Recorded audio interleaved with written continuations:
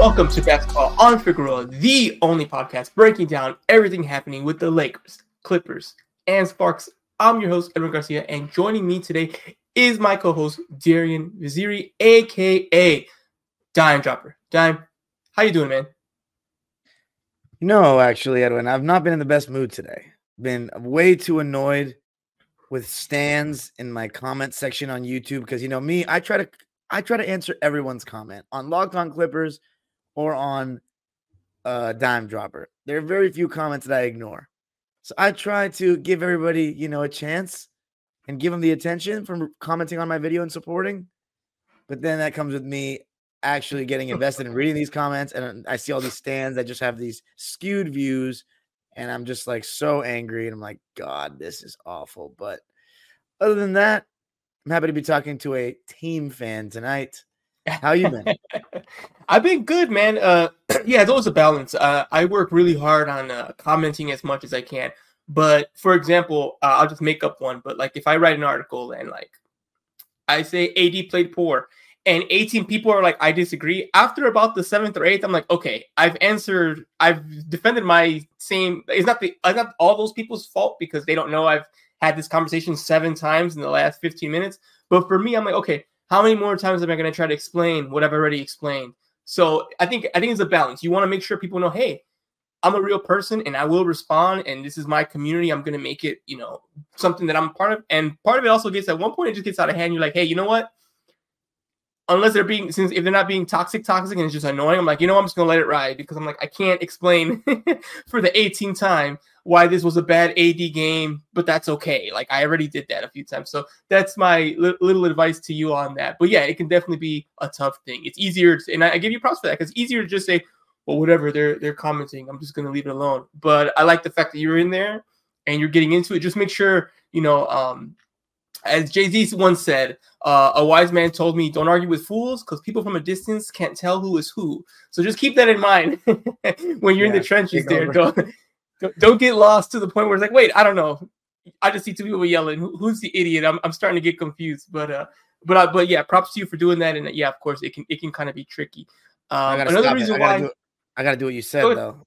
No, I got to do what you said. Just let it, just ignore it sometimes. Like, just forget it. Yeah, you addressed a couple people. I don't know. We all have our limit. But once you're like, okay, I've said it enough. It's like, okay, cool. I said it enough. It's not even that, dude. I mean, think about it. Right now, I have 4 different, not really Paul George, but 3 different like guys with stan bases. Yes. Like, you guys have 2. I mean, I know D'Lo has his cult of fans, but I don't think it's that large. Yeah, LeBron and AD. I don't know. Are there a lot of AD stands? I mean, LeBron stands are the biggest hive of them all. Not like that. Like AD, I feel like the general Lakers fans, you know, love AD and they fight for him, but they also say, hey, like he wasn't there today, you know? And I feel like you're right. There's LeBron stands who it doesn't matter. LeBron's the GOAT. And as you know, with the Russ stuff, you know, there are the people who's like, oh, it doesn't make a difference. It's never their fault. It's always something else. And that's what gets infuriating when you're like, no, I'm watching the game. Like, can we be fair? And they're like, no.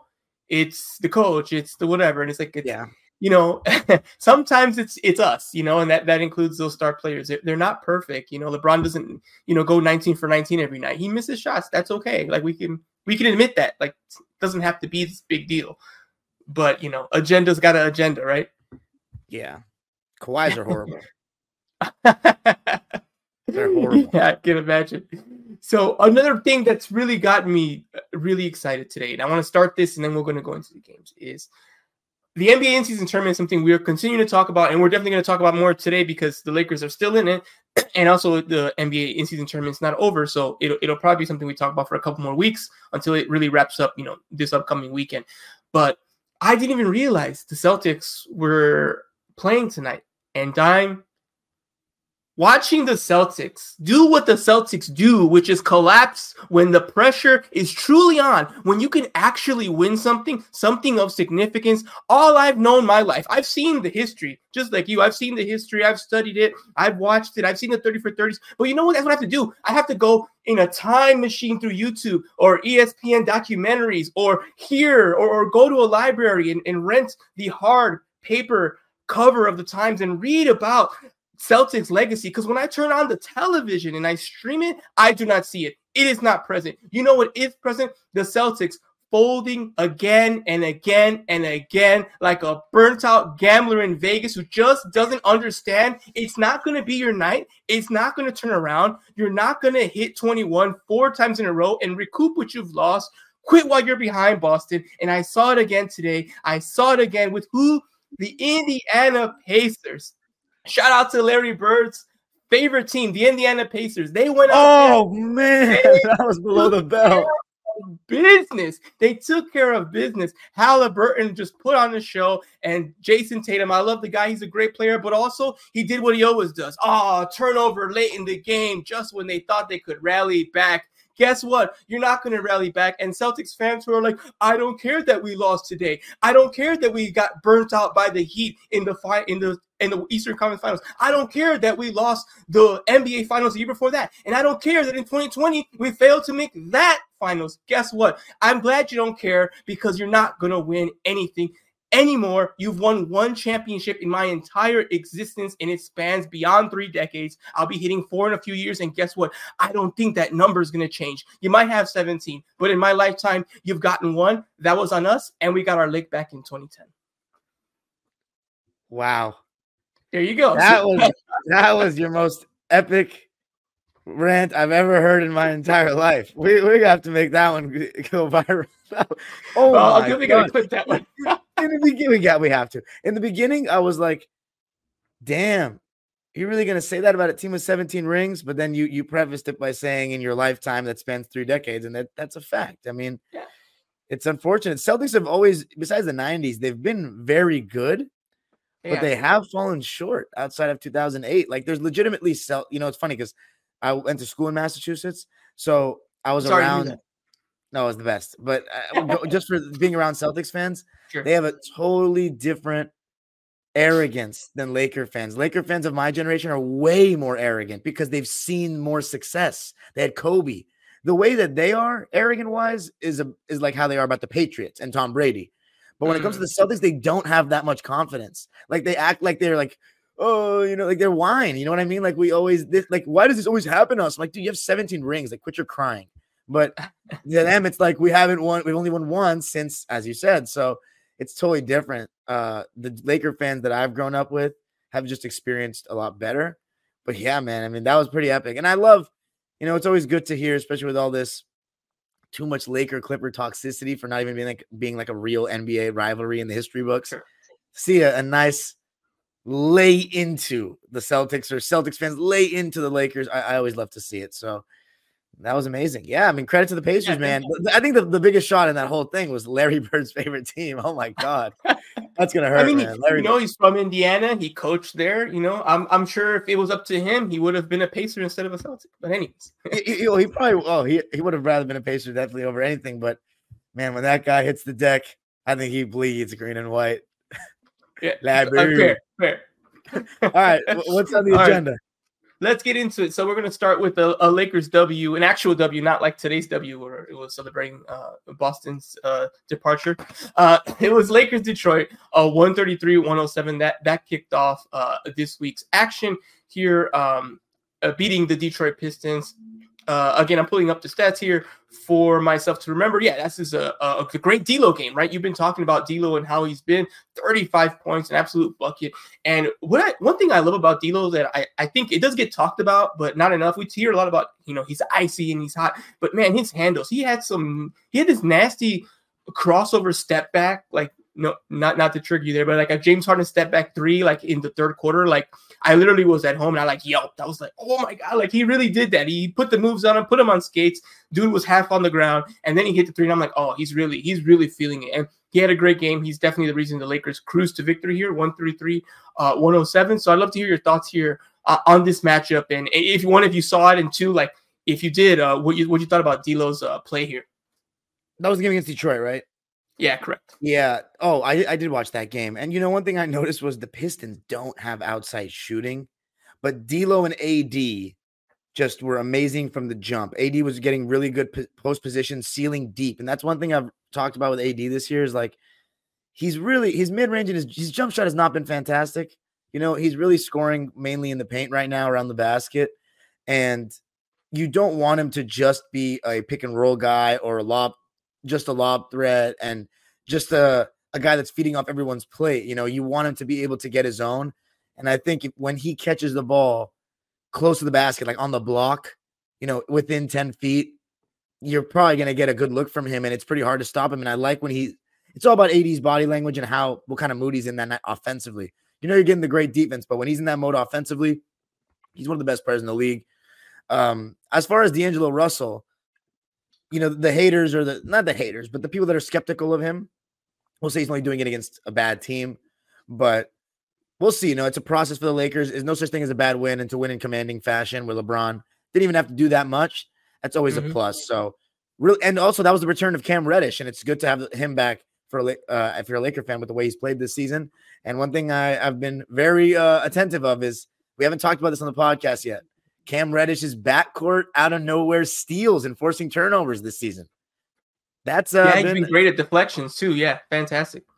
Yeah, just coming out of nowhere when guys in the backcourt aren't expecting it. So good win for the Lakers, taking care of business. Detroit in a state of disarray. Yeah, unfortunately, I mean, they've lost like 16 in a row, 17 in a row at this point. I don't know. I'm not sure. I don't know off the top of my head the record in the NBA, but they've got to at least be 60% there. I think it's like 33 or something like that. So they're well on their way. That's not a record you want to be a part of. And yeah, they just can't get it together. I know that they're rebuilding and they're working on, starting from scratch, building assets and going through that whole thing. It's going to be a multi-year process, but you would think they could get a win here and there. And they started 2-1, which is surprising. We were all like, at least I was like, oh, that's nice. And it's like, oh, little did I know. Okay, that's it.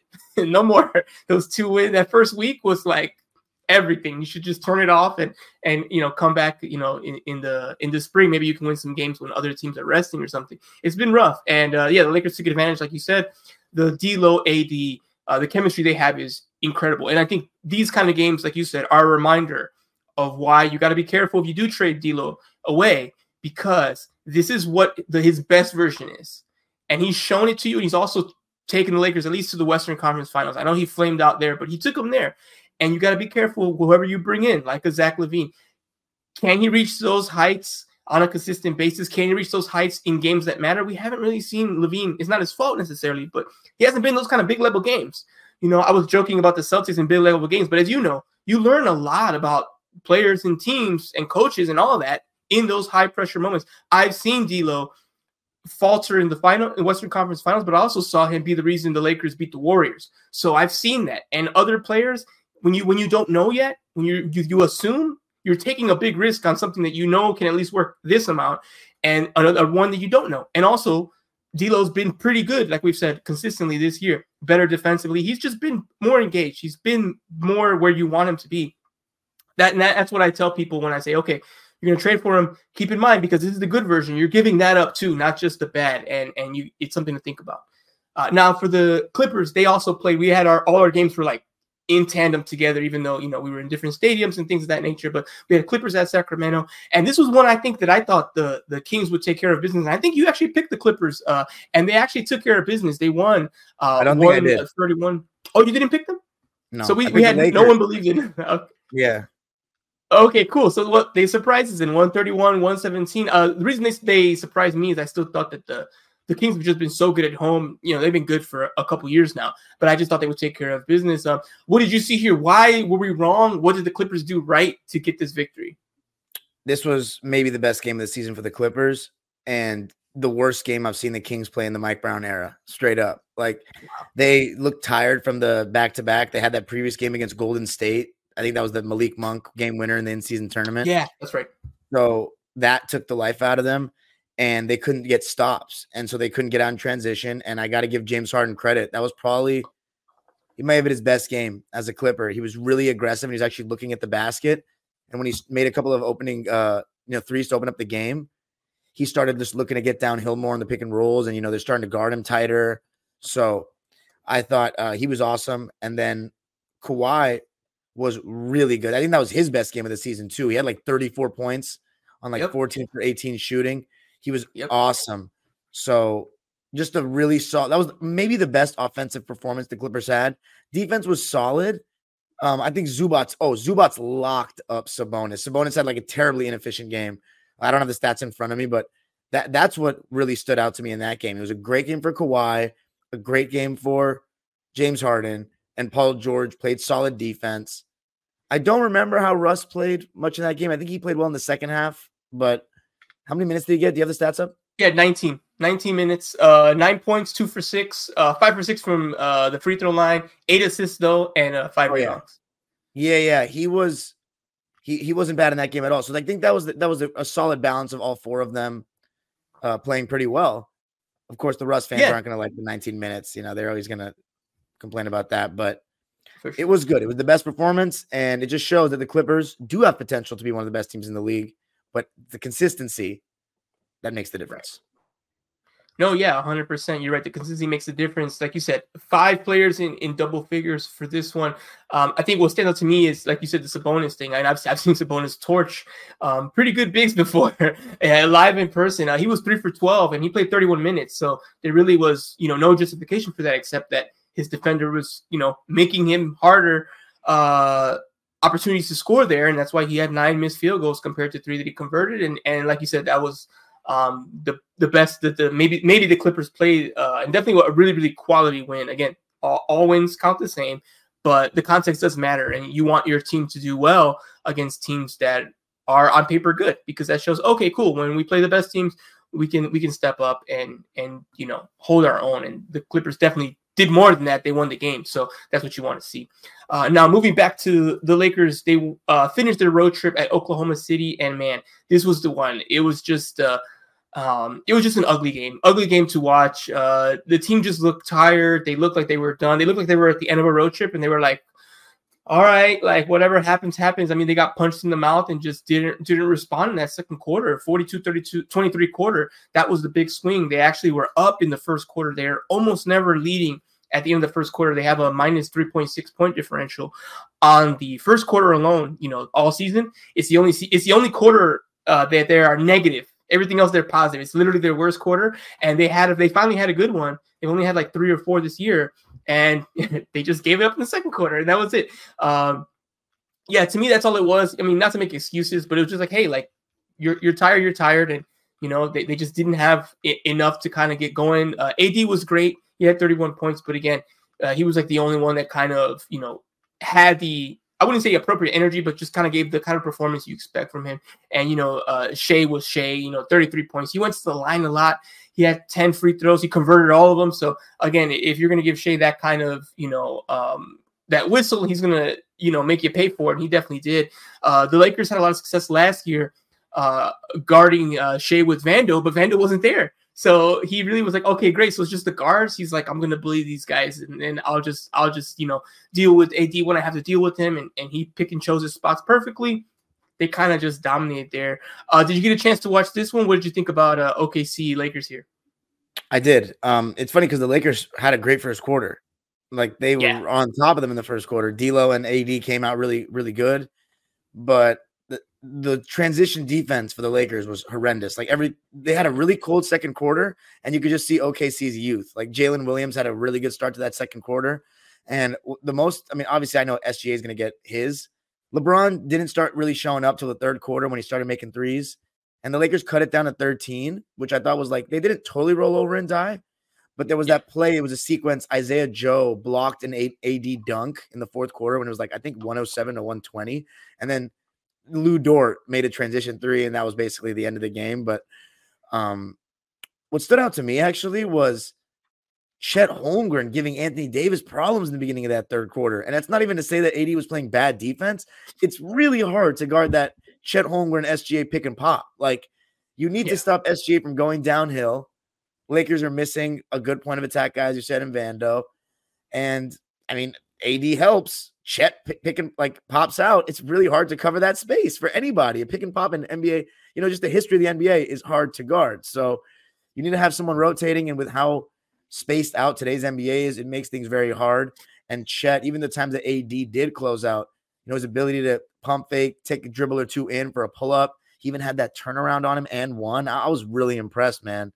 These rookies like Blake Griffin and Ben Simmons and Chet that basically are like sophomores, but it's their first taste of playing in the NBA, but they've been around an NBA team for a whole year. They're not real rookies, and they never have that kind of they play with more confidence than normal rookies. All 3 of them did. even Ben Simmons, who confidence in Ben Simmons these days is a topic for another day. But starting out, he was like, he seemed very comfortable that first game. So, in that first season. So yeah, very impressive. The Thunder they're the real deal, man.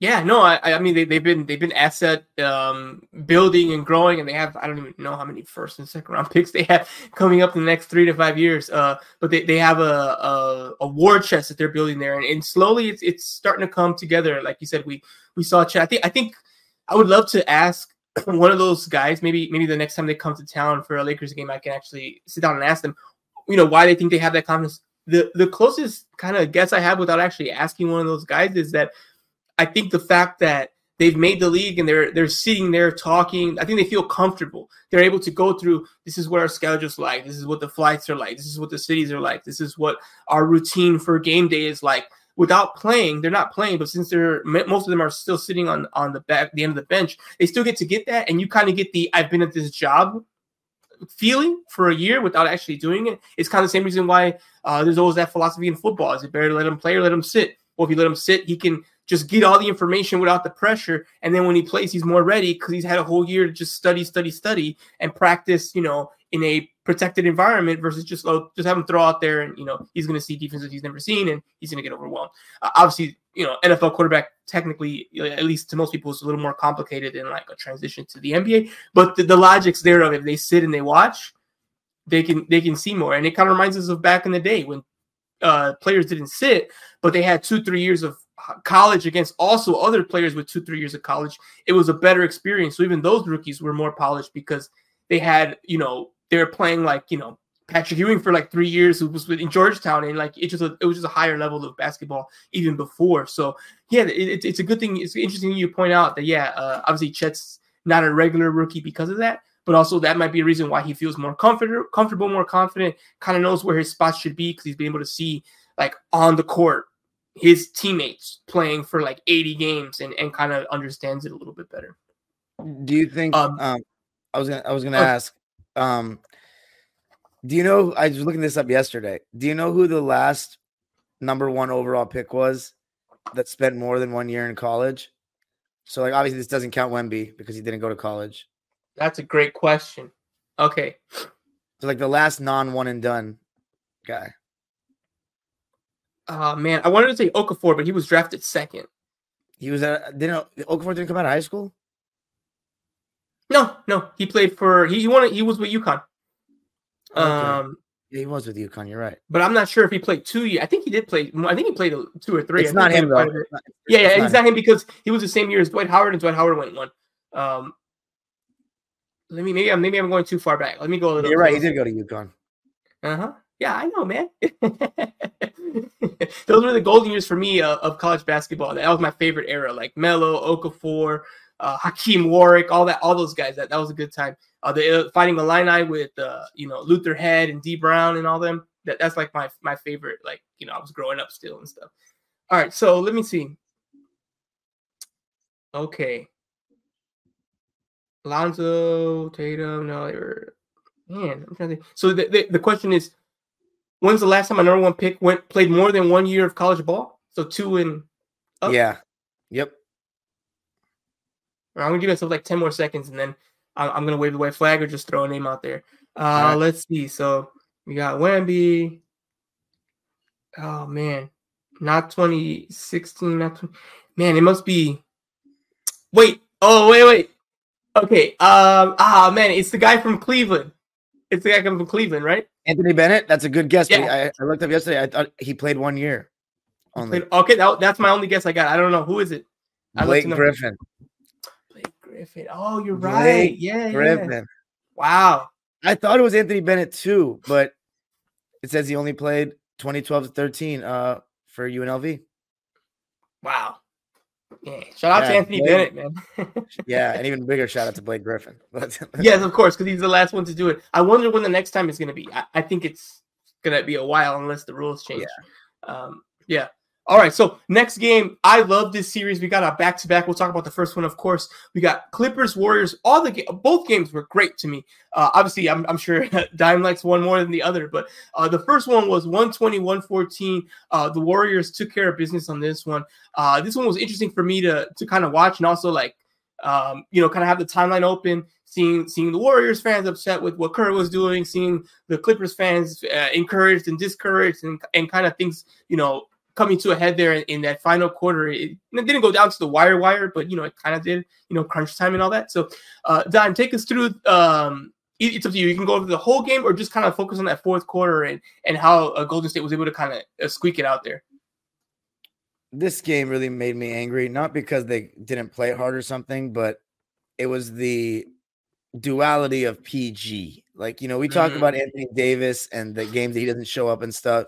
Paul George has those games, and this is coming, off of the Denver game we talked about last week where it was completely unserious. And this game, Paul he didn't defend. He settled for jumpers. Just a disgraceful, didn't fight over screens. Disgraceful performance by him, to be honest. Kawhi was good, but he didn't shoot. He checked in with like 6.5 minutes left in the game, and he didn't shoot in a close game till there was 1 minute and 50 seconds left. Unacceptable. Ty Lue went with a 4-guard lineup at the end of the third with Bones out of nowhere. Just threw him in there out of nowhere. It didn't actually end up being very costly, but it was just like, what's going on? And then Zubats doesn't close another close game. And Steph Curry picks on James Harden in the pick and roll.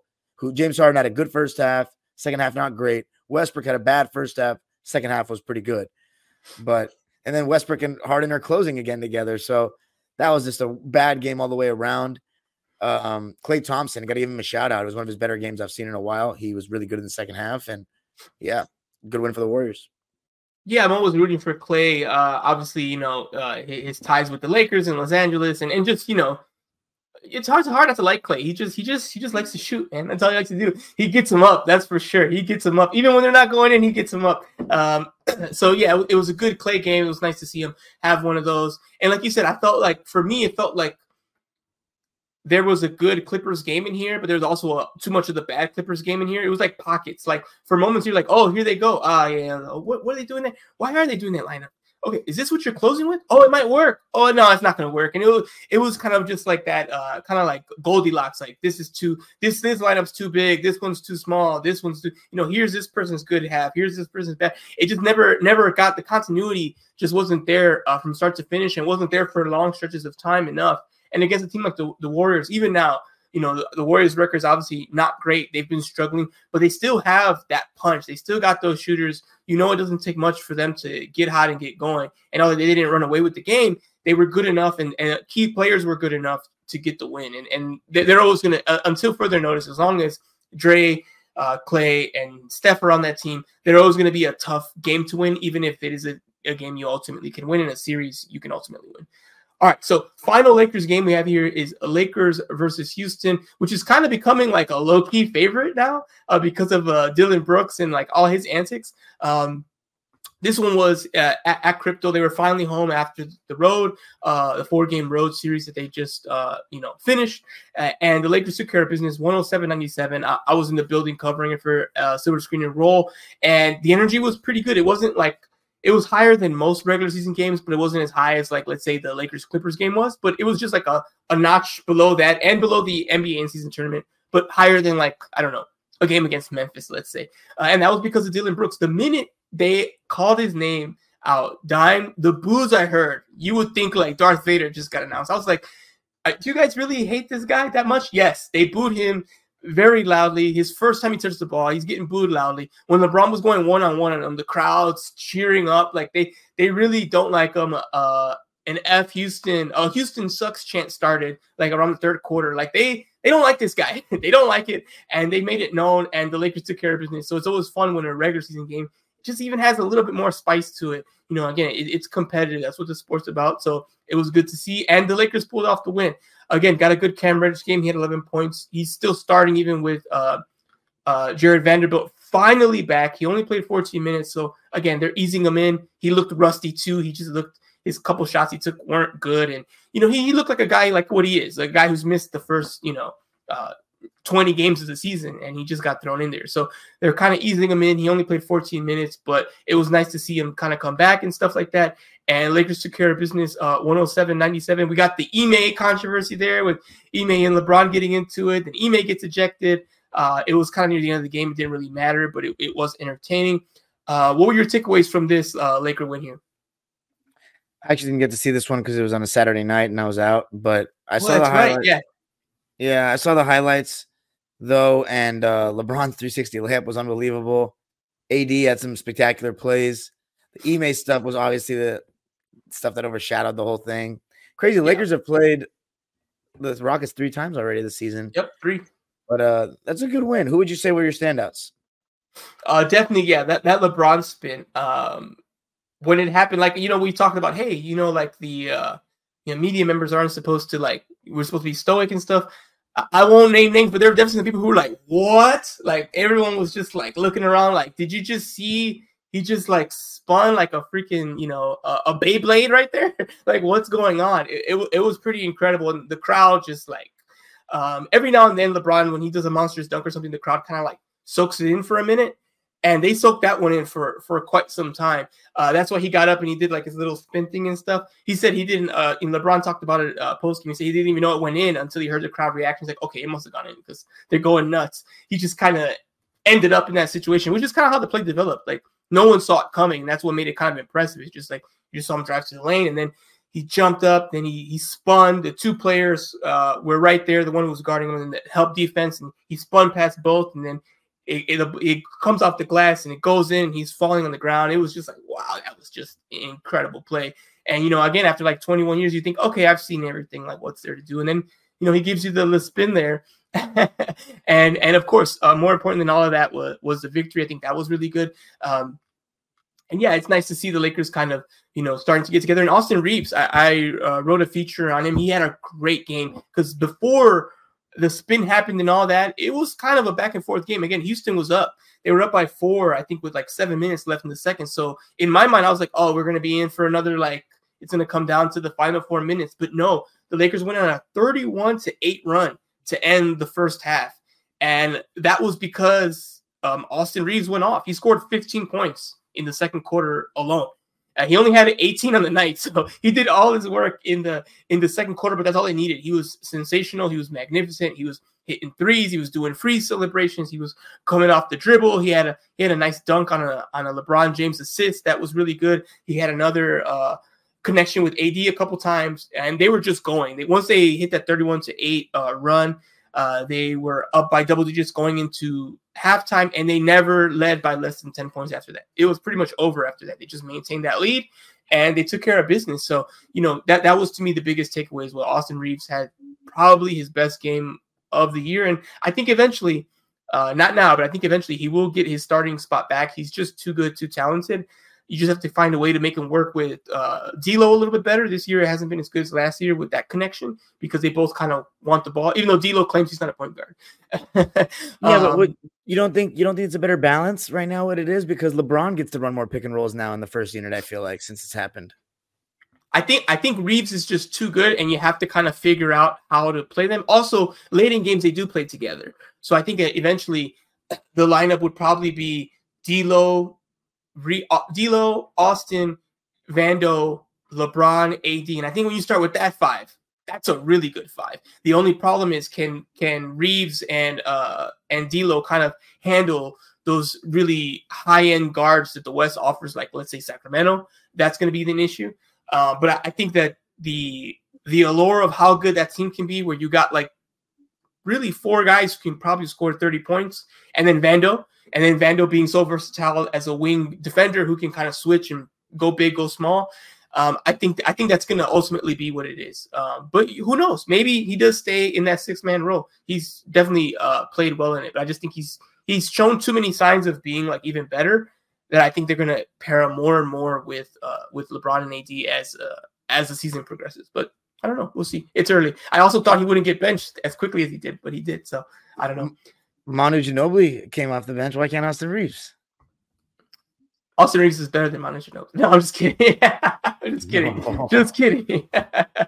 No, shout out to Manu. Uh, all right. To me, this was the best game of both Lakers and Clippers this week. It was Clippers again. They ran it back. They played the Warriors, but this time they got their leg back. 113-112. To me, it was the best because, one, you got the Clippers coming back. Two, your boy, Paul George. Waldo giveth, Waldo take it away. He did it. He got it done. He got it done. He got the job done, and he secured the game there. So talk to me, since you were in the building for it. What was the energy like? Oh, you weren't in the building for it? First game I missed. Oh, you missed this one. Oh, that's a bummer. All right. So, well, either way, tell me then. I guess you can tell me what happened with the audience, but your experience watching it and all that. Paul George hitting the game winner. What were your thoughts on this one? Tale of two halves. First half, we're playing too slow. It couldn't get stops. Our defensive intensity wasn't where it needed to be. Steph Curry and Klay Thompson were cooking us. You saw a team with movement that has chemistry and a team that has good players and can get good shots on the possession, but it's stagnant. It's pick and roll ball or ISO ball. But second half, I think the defensive intensity was better. James Harden had another really good game. Third quarter, he assisted or scored on 22 points in just that quarter alone. And I thought that Kawhi was solid throughout the game.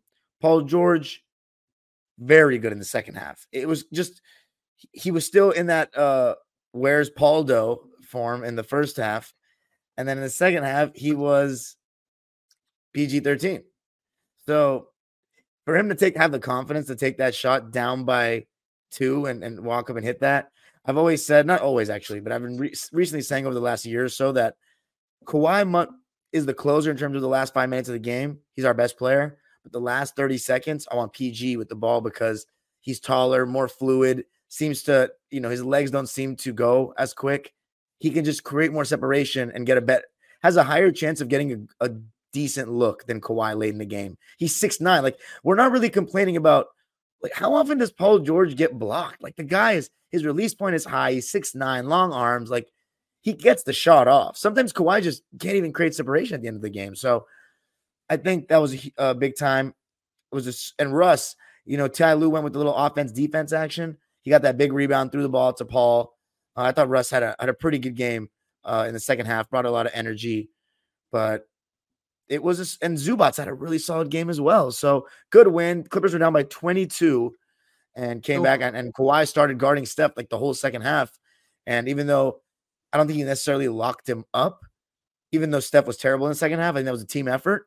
But he definitely did better at the point of attack than Terrence did in the first half. And seeing Kawhi guard Steph Curry at this, with having been through everything that he has, because I don't consider Kawhi one of the best defenders in the league anymore. Like, he's still very good, but I don't consider him one of the best in the league anymore. But when he wants to guard the best players, he can still be good. And he absolutely was in the second half. And you saw that on that last possession. Steph couldn't really get by him. And we forced it out to Draymond and for the open 3. And even though he had shot well, didn't go. Big win. Clippers just 9-10 right now as we speak. 6-3 since Russell's moved to the bench. 6-8 overall with James Harden. So take that for what you will. Yeah, and the Warriors are 9-11. So, things can almost be worse. You can beat Golden State. Hey, man, they have championship pedigree, though. They do. I think our team is better than theirs this year. Just we have more talent. Like, look at James Harden might be the second best player on that team if you put him there. Wow. Oh, man, that's a tough one. You don't think Klay Thompson's better than Harden? You think Klay Thompson's better than Harden? I mean, it's not about who you would rather have. You think he's better than him right now? That's a tough one. I guess I have to answer that James Harden is better. I don't like that I have to answer that, though. It doesn't make me feel good. I mean, last year, what do you think? James Harden did average 20 and 10 for what it's worth. Klay Thompson flamed out badly against you guys, as did James Harden. But James Harden, I think, had some higher highs in the playoffs too last year. 45 yeah, I have to admit that. Yeah, he did. And listen, you know me, bro. I love Klay Thompson's game. He's my favorite Warrior of all time. And I don't. Yeah, you checked him in a bathroom at a restaurant once, didn't you? That's right. That's right, dude. Klay Thompson by the sink. He was limping heavily after that injury against Toronto, and he's a great guy, man. I love Klay Thompson. So, but yeah, I think Harden's better than him now. And then Wiggins is really struggling. But I might want to remind people Wiggins did not play in either of these games, and that matters. Yeah, that definitely matters. But again, you play who's in front of you, and like you said, they still have championship pedigree, and the other guys were there, and they didn't get it done. So yeah, this was an entertaining game. It was a great game to watch. As someone who was a little more neutral, I just want to watch a good game. This one was a great one. I think it was the best game between Lakers and Clippers this week. And for you guys, the Clippers came out and they got the job done. So all right, like you said, the Clippers are 19 games in. The Lakers are technically 21. And 21 is just about the halfway point. So I came up with this idea, the quarter awards. I've been doing them for the Lakers the last couple years, kind of since I've been, covering the team to any capacity. And the reason I did it was because, I kind of got tired of people saying it's too early. It's too early. So I'm like, okay, well, when is not too early? And to me, I just took the mathematical approach. I'm like, okay, well, if a season has 82 games, we just divide it in half in quarters, right? 4 quarters, just like school is, or a lot of things are, like the game of basketball is 4 quarters, right? So the first quarter is over at 20.5. So I'm like, okay, so once the Lakers hit 21, I'm like, okay, let's just call it the quarter awards. Obviously 42 is the middle, and et cetera, until we get to the end.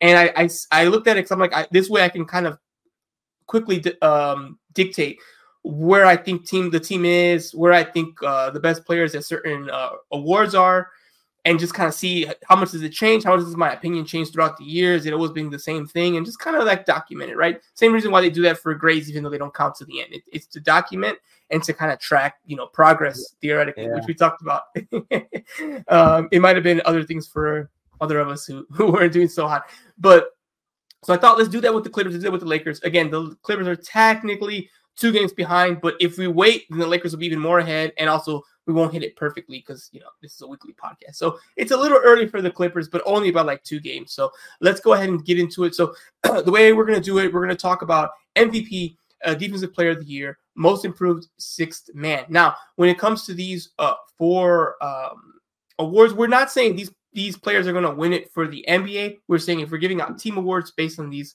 award names, that's who'd win it. Okay, so just in case anyone's wondering why do I have every Laker winning every major NBA season award? I do not. It's just the team award, and we're going to do it for each team. So I'm going to do both Lakers and Clippers, so it's Dime, and we'll start category by category, and we'll explain it. So I'll kick it off for the Lakers for MVP, and I'll give the answer in just really, really short description because I haven't asked Dime what his answers are. I don't know, so we have no idea, and he doesn't know my Clippers answers either. So we're going to kind of learn them and see which ones are the same, which ones are different. We'll talk about. So for MVP, I'm going with LeBron James because even though Anthony Davis might be the better player, I think the most valuable is LeBron. It begins and starts with him. So I still have LeBron as that player. Like you mentioned about PG being the guy with the ball in the final 30 seconds.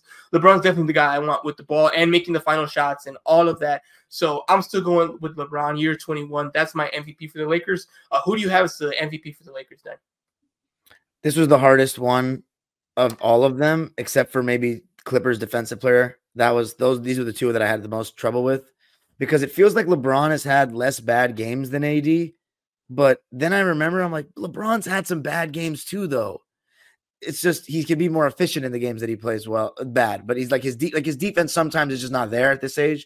Anthony Davis, at the minimum, his defense is always pretty good.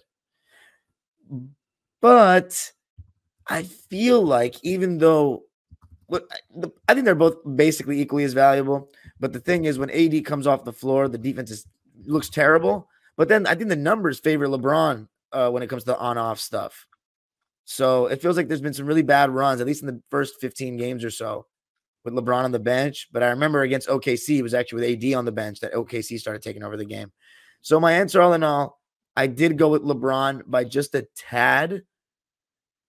But I don't know if he's actually the most valuable player on the Lakers because Anthony Davis, I think, is the only chance you guys have of being a top 10 defensive team. Like without him, I think you would be food, not going to lie. Because your perimeter defense is not that good.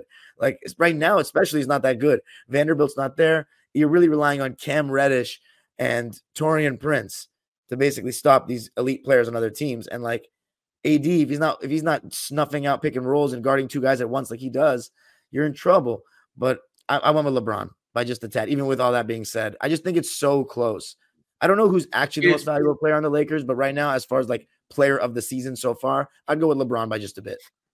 Yeah, and I think, like you said, it would not shock me at all if at the end of the year we're like, oh, it's AD by like a mile. That could very well happen because all it is the offense. And I think I think it really comes down, like you said, to the offense, because defense, AD has it. And here's a clear example.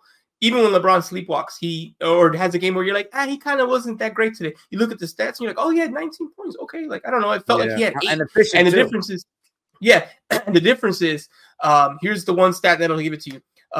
This season, there have been 2 games where Anthony Davis scored less than 10 points. LeBron has scored 10 or more points consecutively in 1,433 games and counting. And that's the difference. LeBron never has a game like that. It's never happened, period. And AD has that game once every 3 weeks. And that's the reason why I think we just give a slight edge to LeBron over AD in terms of MVP. Best player right now, I think that is AD. But most valuable, that value, as we've talked about in the regular NBA awards, that's always kind of a little more harder to define and figure out. And I think that's why we're kind of struggling with that answer. But it's close either way. All right, so for the Clippers, why don't we have you kick it off here? Tell us who the MVP of the Clippers so far is in 19 games in.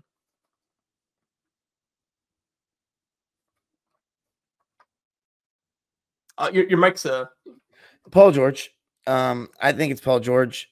I just think has been better than Kawhi. He's averaging more points. Defense, we'll get into that. Paul George has been good, but I think he's been the more consistent player. He's been more aggressive, and he's just had more great games. So I'm going to go with Paul George. Yeah, I go with Paul George. That's heavy lies the crown for him. He's the one who's taking the shots. He's the one who gets made fun of for the wedgies. He's the one who gets made fun of for the Where's Waldo. And he's the one who hit the game winner against the Warriors just this past game. He's the guy. He's the most valuable. If he's rocking, there's going to be a lot of winning in LA. And if he's not rocking, there's not going to be a lot of winning. That's who's the most valuable, the one who can dictate those kinds of scenarios because they have the ball in their hands. They're making the decisions. They're making the plays. It's not always him. It's a lot more by committee there. But when we look at all the examples, it's more on Paul George. And to me, it's the same thing. He's the most valuable. And if he gets going, if he's the best version of himself, the Clippers are going to win a playoff series they weren't supposed to win because we're going to say, man, Paul George was just incredible for 2 weeks. And that's why they beat Team X. And to me, that's why he's the MVP, even over Kawhi. All right, so Defensive Player of the Year. I think we're going to make this one pretty quick for the Lakers. Yeah, it's Anthony Davis. I think the distance between him and second is quite massive. He's just, again, even when he has a bad game, he doesn't have a bad defensive game. He's blocking shots. He's getting rebounds. He's discouraging players from shooting. Players are getting happy feet when they're driving to the paint because they're like, where is he? Where's he at? Let me kick it back out. I don't know where he's going. Is he behind me? That's who Anthony Davis is. And he's not fast enough to necessarily keep up with every single guard, but he can pretty much keep up with just about every single guard except the absolute elite. And I've even seen him do that against Stephen and players like that for a series or two, not for a quarter or anything like that. But he's versatile enough with his experience as a guard back when he was in high school that he can keep up with them too. Yeah, I just don't think there's any other individual Laker who's putting up anywhere near the kind of defense that Anthony Davis does for the Lakers. I'm guessing you agree there with that one, Dime? Yeah. Not much more to say. Not even close. Yeah, it's not even close. You're right. Okay, cool. So let's go ahead and move on with the Clippers. You mentioned that it was the hardest for you. It also was really hard for me. I thought about this, and I was like, I just can't come up with an answer. I'll give you mine after I hear yours, but who do you got for Defensive Player of the Year for the Clippers? There's not been any standout. I think the last couple of games, if it's Zubats, has been really good. I think the first couple of games of the season, Westbrook was really good. But because I can't give it to Zubats because he has way too many of those games where he doesn't even look like he should be a starting center in the NBA, which is insane. But he does have those. His lows are bad. So I have to say it's either one of Kawhi or Paul. Then I thought about it. And because of the last 2 weeks or so, I went with Kawhi because Paul George against Denver and against Golden State had 2 absolute stinkers. And Kawhi will never play stupid defense. Like the worst that can happen to Kawhi is, he doesn't have a couple bad closeouts. Maybe a couple guys blow by him and he gets lost once or twice off the ball. But for the most part, he's always engaged. And for what it's worth, even though Paul George is the guy that has a podcast and is not shy on the microphone and stuff, and Kawhi won't even have a social media, Kawhi communicates more on defense. It's very evident. He's always calling out for switches, transition. He's always pointing. Paul George, a lot of times when we have miscommunications, he's involved in it. So I think Paul George's on-ball defense is a lot better than off-ball. And so that's why I'm going to go with Kawhi Leonard as the defenders so far. Yeah, I struggle with this one too. The year that Russ was on the Lakers, there was one moment where I'm like, you know what? They're so bad.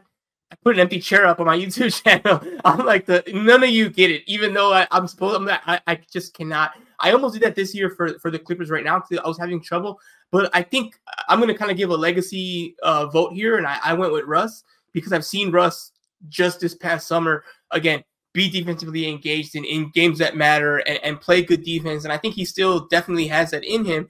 I think you're probably right. If I think about it a little bit more, I probably would give it to Kawhi, but I'm going to stick with my Russ because that's what I had before we started recording. And I'm going to stick with Russ because, like I said, he's had to play different roles. He has tough responsibilities, tough jobs against some of these bigs, these guards, and he never shies away from that challenge, especially if you push him. If you push him, you start talking smack, he'll definitely bring that energy in. And especially in high-stakes games, I think we'll see as the season goes on and if the Clippers make the playoffs, I promise you Russ is going to bring the energy needed on defense, and we'll be like, oh, yeah, he's forcing turnovers. They got to call timeouts. They're having trouble because Russ is just being a menace. So I went with Russ right now, but I agree. It was a tough one, and for anyone you'd want to give the award to, there's an argument for why you shouldn't. So hopefully as time goes on, the Clippers kind of establish that defense a little bit better, especially individually. Okay, so most improved. This is another one I had trouble with both teams. I ended up going with Cam Reddish because even though when you think of most improved, as you know, the award usually goes to whose points per game went higher. That's who's most improved. And that's a very flawed logic because sometimes players just get more opportunities or they just are growing normally. It's not even that much of a shock. But for Cam Reddish, I think it's a perfect example because he's most improved because he's improved in ways you did not expect him to improve. No one, I didn't hear a person when Cam Reddish was acquired be like, great, we got an awesome guard defender now on the Lakers. That's not what I heard. The most rosy conversation I heard about Cam was, oh, he's a shooter, like he's a playmaker, he's in the perfect spot, whatever. And that's not what he's been. He's been a role player, playing his role, like you mentioned earlier, getting steals, getting deflections, doing the little things, boxing out, fighting off of screens, things that you never heard anyone talk about Cam Reddish like this. And that's the stuff he's doing. He's doing the hustle plays. I saw him do a play against Houston where the ball was going to go out of bounds and he hustled and he swung it and he was diving on the ground and he ended up passing it to the corner and then the ball rotated and the Lakers got a good shot off of that. And I'm like, did I just see Cam dive on the floor for a ball to save it? What's going on? This is not Cam Reddish. Cam Reddish is the guy who thinks he's an all-star. What's happening? And he's embraced his new role, and we'll see if that continues. But for me, that's why I have Cam Reddish as most improved Laker. Who did you select for the Lakers for this award? I thought it was only supposed to be most improved, meaning they were on your team last season and we've seen them improve. So I had a lot of trouble. So I didn't actually go with anyone for that part. So I would agree with you. If it's about overall, from no matter what team they came from, absolutely it's Cam Reddish. There's no doubt. And for all the reasons you said, for him to be relied on as this main point of attack defender, he's been impressive on that end. His three ball's not been bad. I'm going to go with Cam Reddish. Okay, perfect. So with the Clippers, what was your selection for most improved? Yeah, nobody's really improved that much, but I would say Bones Highland before he got benched, he was looking like he improved and was going to take a leap. He looked more engaged defensively. His passing was showing off a little more. He was getting more comfortable, and it's sad what's happened to him in the rotation. But yeah, Bones Highland. Yeah, for me, I also left this one blank because of the same reason. I was like, I just can't think of anyone. The closest I came to was Bones, but I'm like, he got benched. I don't know. I mean, and then your stars are still your stars. And I looked up and down. I was trying to think. I'm like, yeah, they're about the same. So I'm with you there. I think that's something that that might be. Is that something we can look at the coaching staff and be like, hey, the guys aren't improving under your watch? That's kind of a you thing. Isn't that the kind of the job of a coach is to optimize players? Could the fact that we struggle with this this award for the Clippers be an indictment on Ty Lue and the coaching staff? What do you think? No, in my opinion, because our team is old. So no one's getting better except for if it's a Zubats, but I think that's more on him, man. This is the first year. I've said he's gotten better every year, but this is the first year I feel like he hasn't gotten better. He's pretty much the same. However, he is trending in the right direction.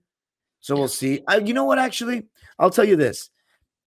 We have been asking for a couple more Zoo low post touches on the left block for like 2 years now. And he never gets any. And now that Harden's here, you're never going to see that. But there's times where Zoo will have a smaller defender, and it's not like Zoo is unable to score on a smaller guy. Like, he actually has pretty good touch around the basket. So I think to a degree with Zubats, he's the only one you can say. Bones Highland was going to get those minutes. Then we made the trade, which kind of ruled him out. And Norman Powell he's peaked. Like, this is who he is. I think he's in his prime right now in his role.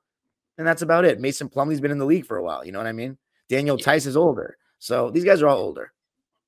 Okay, yeah, no, that's fair. Good point. They're older. There's not going to be this much improving. The team is what it is, and it's just about maximizing what they got. I don't want to let one player off the hook.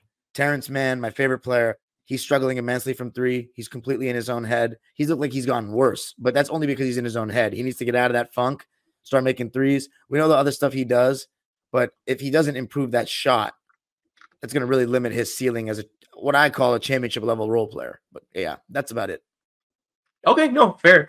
Okay, now the final one here, six man. Six man's always tricky because I think for both my answers, they might be a starter at some point again. So yeah, I think we're gonna have the same answer. We're gonna have the same answer for this one.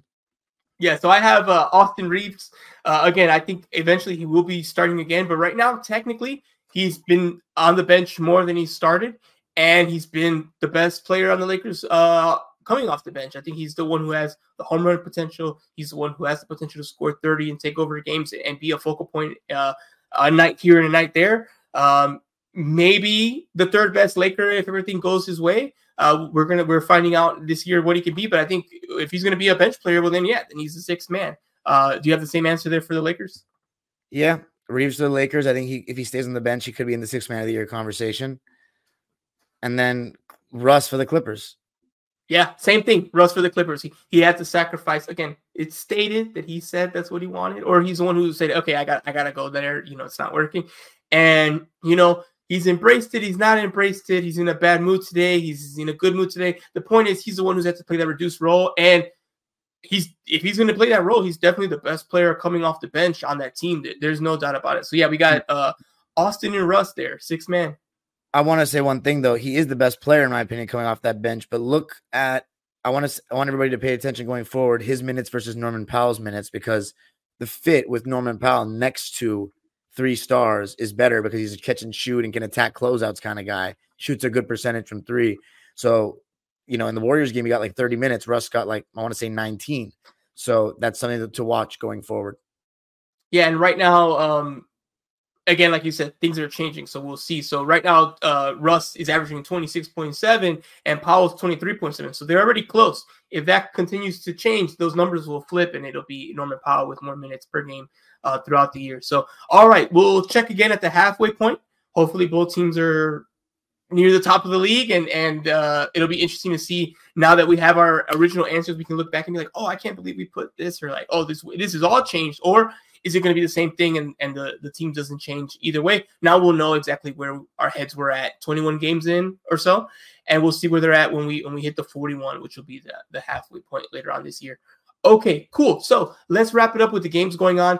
For the Lakers, we're going to go in order, but the Lakers technically only have one game on the schedule. Tuesday, which is tomorrow, if you're watching. Well, actually, it'll be the day you guys watch it, if you watch it the moment it premieres. Lakers versus Suns. This is an NBA in-season tournament night, so hopefully my clip doesn't end up going viral because the Lakers got kicked out themselves. They're playing the Phoenix Suns. Obviously, the Phoenix Suns have Kevin Durant, but we'll see what happens with the other stars that they have there. It looks like they're going to be missing some guys, but also they have Kevin Durant. If you have Kevin Durant, that's enough. He went up against Austin Reeves, sixth man of the Lakers, and he told him, "You can't guard me." And he told the Lakers coaching staff, "Put someone else on me. He can't guard me." And then he got the ball again and scored on Reeves again. I'm like, wow, that's got to be rough for Reeves. And he talked about it after, like, I mean, I'm doing the best I can. Like, I can't guard him. He's right. Like, he's a 7-footer, and he's just like, the elbow's always open, and he keeps making it. So Kevin Durant's easily enough to just overwhelm and score 45 and beat the Lakers. So I'm definitely curious to see how this game's going to go. The NBA in-season tournament games have been like elevated a little bit. They got a little more energy, like I said, and there's definitely going to be energy inside crypto tomorrow. I can't wait to go and attend, and hopefully the Lakers win and go to Vegas. If they do win, they will go to Vegas. They'll play Thursday. I'm not sure who their opponent is because that's still being decided. If they lose, that game will become just a regular season game. I believe they'll go on the road. And again, that's also going to be decided depending on, if they lost and who lost, and the NBA kind of left some wiggle room for 2 games for this reason. So that's why the Lakers technically only have 1 game on paper. Regardless, win or lose, they will play more than 1 game this week. But right now, that's all we got. So Lakers, Suns. Before I answer, I actually want to hear Dime. Dime, who are the Lakers going to Vegas? No, the Suns are going to beat you this time because Devin Booker's going to play. I'm serious. That's my prediction. I've been so good with the Lakers prediction so far on this show. By the way, I nailed them this week again, 3 for 3. So you only got one shot this week because we don't know the other games.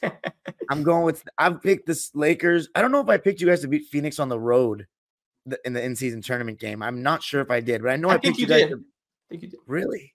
Wow. I think you did. Yeah. I know I picked you guys to beat them on the home opener.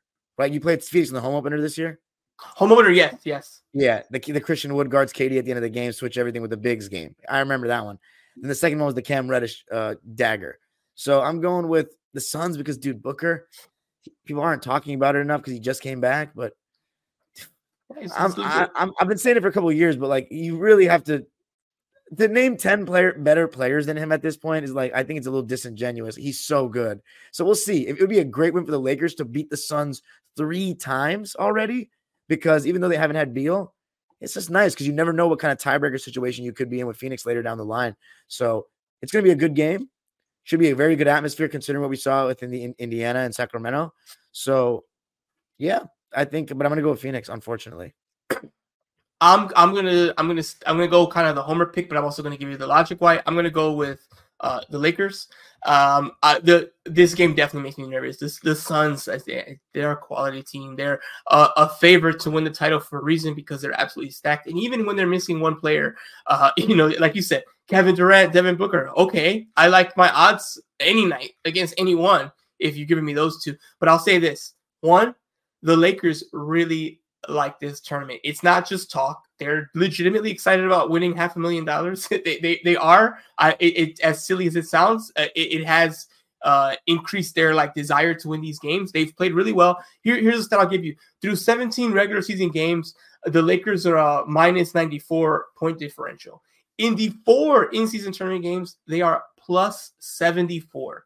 They love playing in these in-season tournament games. They come up for them. They play up for each one.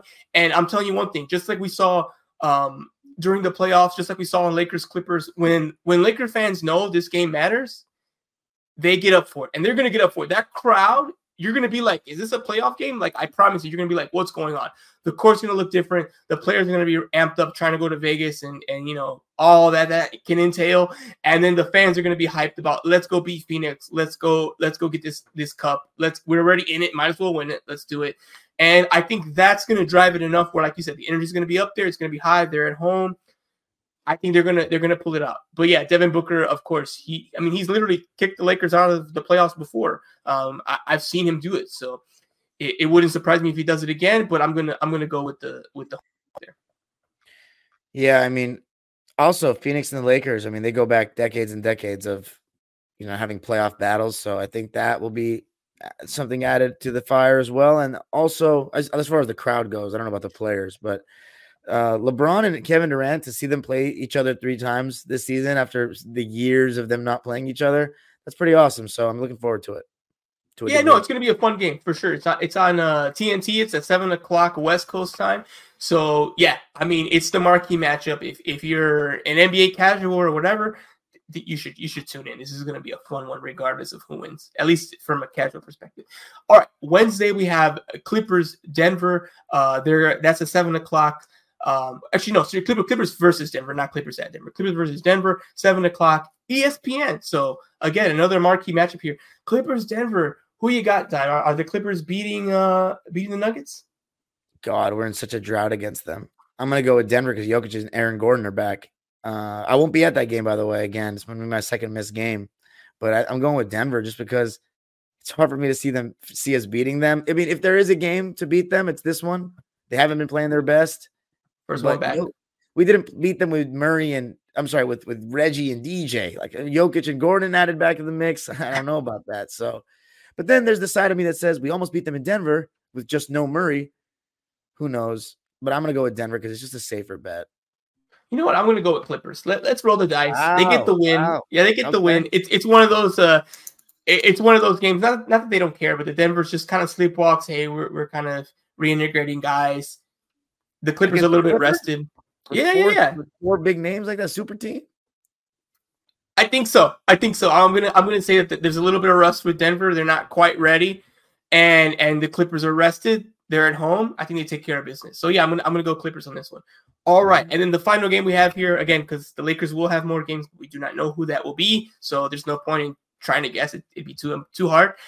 So the final game we have on the slate is Clippers at Utah. Dime's second favorite team. I couldn't even get to the bit before you responded. Yeah, Clippers at Utah, 7:00. Also on ESPN. So we got at least all official Lakers and Clippers games. They're all on national television this week so far. Again, Clippers at Utah, 7:00, ESPN on Friday. Wow, the ESPN. Oh my God, we have to might make a call. Putting the Utah trash on ESPN. Are you kidding me? Hey, I'm not kidding.